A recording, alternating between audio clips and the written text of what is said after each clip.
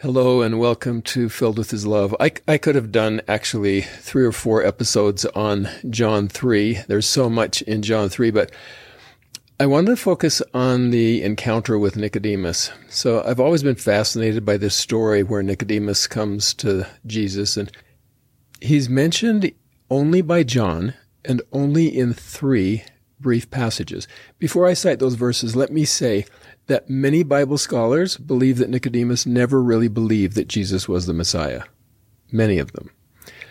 A few scholars hint that he might have been, but after reviewing his story, I side with those who see Nicodemus as one who was truly converted and eventually became a very faithful follower of Jesus. Nicodemus was a Pharisee. The Pharisees obviously did not become disciples of Jesus. They focused on the outward expressions of faith rather than on the heart, the many, many rules that they had to follow. Unlike the Sadducees, they believed in an afterlife. Sadducees did not, but they held strictly to the law of Moses, as did the Sadducees. So Jesus' revolutionary teachings, and they were revolutionary, they did not sit well with them. They were among the most vocal critics, the Pharisees were, of Jesus. So Nicodemus was an anomaly. That's likely why he met Jesus at night, so none of his fellow Pharisees would see him. The beginning verses of John 3 are well known. Nicodemus approaches Jesus and says, "Thou art a teacher come from God." Quote, Nicodemus is trying to figure out just how Jesus can do what he does, all these miracles. He says, in essence, "I've heard of your miracles and I've seen them, and no ordinary man could perform such miracles.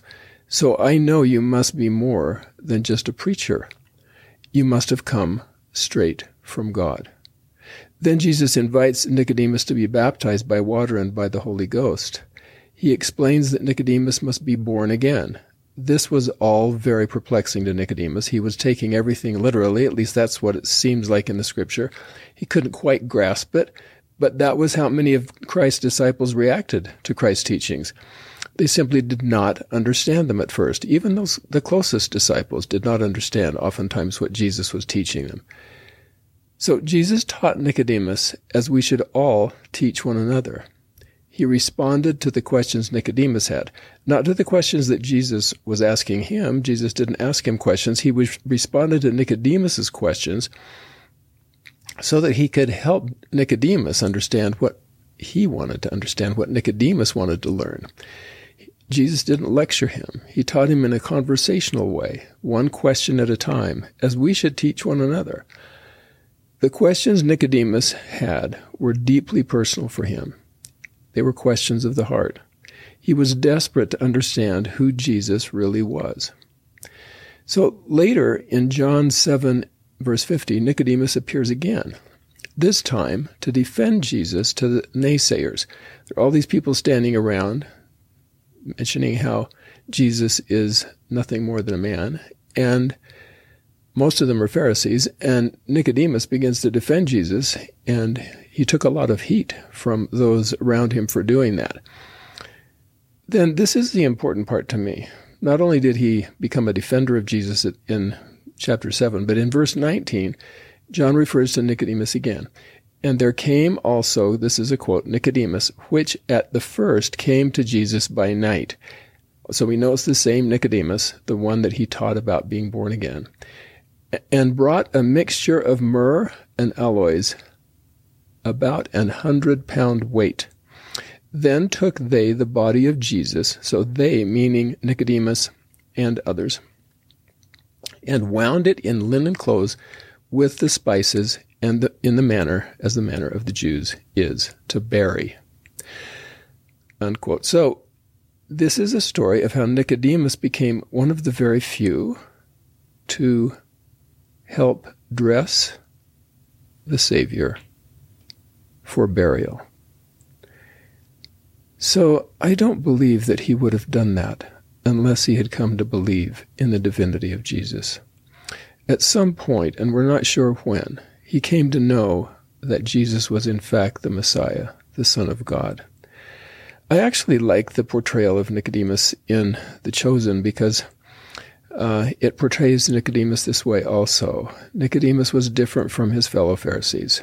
He became a believer, and the depiction of some of those scenes, and particularly the eagerness that Nicodemus had to learn more of the Savior, first of all, to learn more of John the Baptist and the Savior and all of what was happening at that time, is very impressive to me as far as the discipleship of Nicodemus.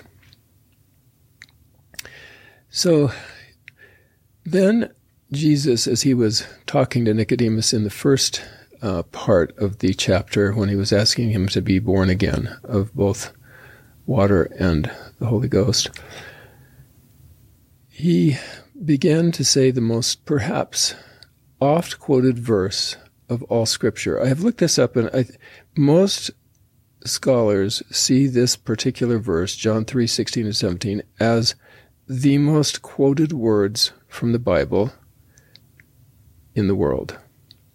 Quote, "For God so loved the world that he gave his only begotten Son, that whosoever believeth in him should not perish, but have everlasting life. For God sent not his Son into the world to condemn the world, but that the world through him might be saved." Quote. We all know that verse. We've seen that verse and read that verse and heard that verse over and over throughout our lives, as have all Christians. So when Nicodemus said, "Thou art a teacher come from God," Jesus finally responded, yes. In a sense, he was saying, yes, God sent me here to earth, his only begotten Son, so that I could redeem all God's children, including you, Nicodemus. Some have said that John 3:16 and 17 encapsulates the entire gospel message of Jesus Christ. From our point of view, it shows us the nature of God, that God the Father is a separate being from his Son, and that his Son came to earth to bring salvation to anyone who would believe on his name. And with the verses that just preceded it, be baptized by both water and the Holy Ghost. This is the doctrine of Christ, as stated again very clearly in the Book of Mormon. All in a single verse. These few words bring more hope, more joy to mortal beings than perhaps any other words.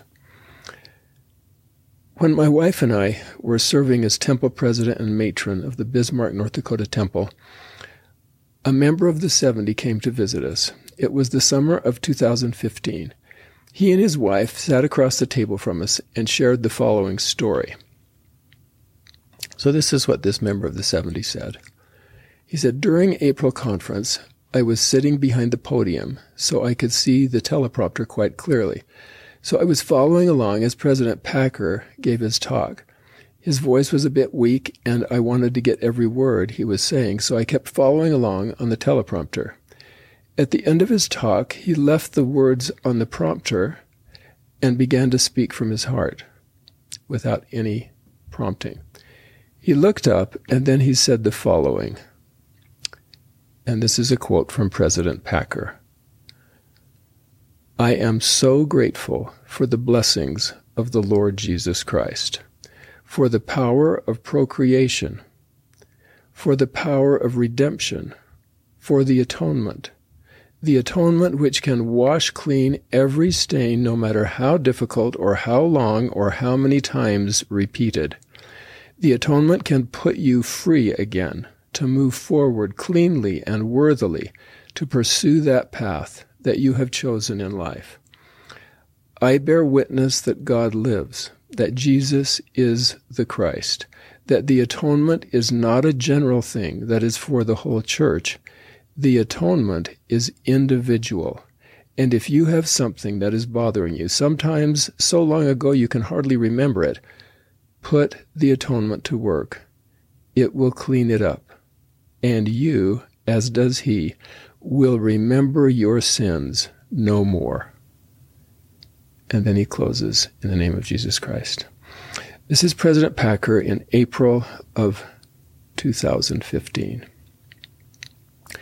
We didn't know at the time that those words would be the last words President Packer ever spoke over the podium. And so that was April 2015, and then he passed away in July, the following July. So after I heard those words from a friend in the 70s, I asked my wife to help me print those words and frame them. I wanted to look at them every day. To me, they exemplify the most profound meaning of the verse in John 3:16 and 17. This is the exalting principle of the atonement that Jesus was teaching Nicodemus. And it is the same exalting principle that President Packer shared in his final address to the saints. I truly believe, as did President Packer, that the atonement can wash clean every stain and set us free to move forward cleanly and worthily to pursue the path we have chosen in life. How grateful I am for that knowledge, for my own life, for the life of my family, and for the lives of all of God's children. I bear witness of this in Jesus' name. Amen. I look forward to seeing you next time.